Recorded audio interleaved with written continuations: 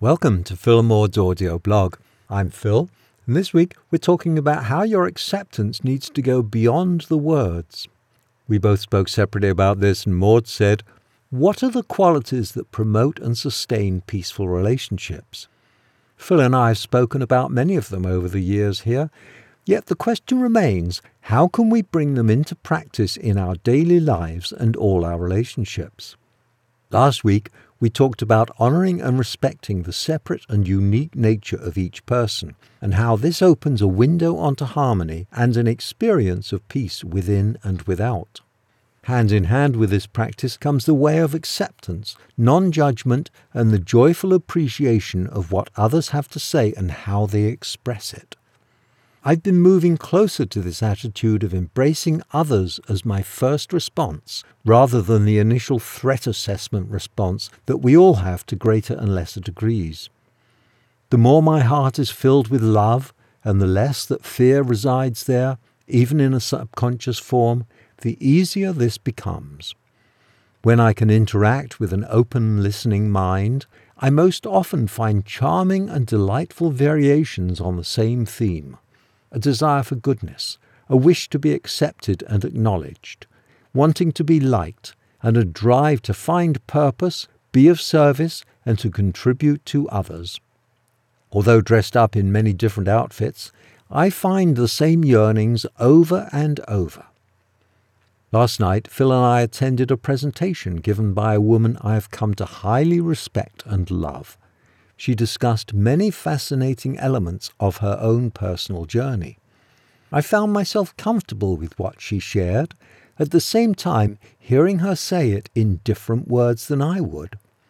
It was such a profound experience to find myself sitting there being totally receptive and able to hear her and the content of her deep sharing, offered in such a different context and yet containing the same truths at base. When she spoke of feeling the spirit of a person, and of how different that was from relating to the more material aspects of each other, it rang a bell for me. It's when we can find this very spirit connection and see the reality of a person beyond all the peccadilloes and differences that we can feel that joy of encountering beauty and harmony. When we connect with the essence of a person, and not just their growing, changing, struggling persona, we find peace and joy awaiting.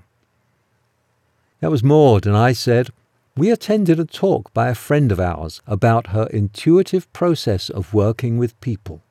Her cosmology differs from mine, but I know her to be a very direct, honest, and open person, and I tried to listen with my whole body, to pay attention to her source, and not to get hung up on the words she was using to talk about it.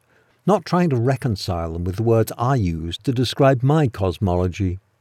I saw her as being a healing mirror, as working in a way that I could never do.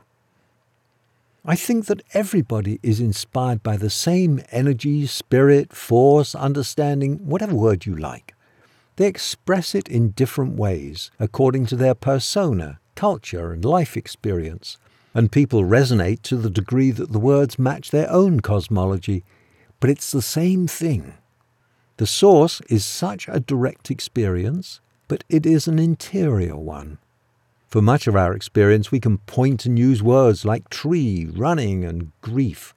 But for this interior experience, we can only invent words and use metaphors.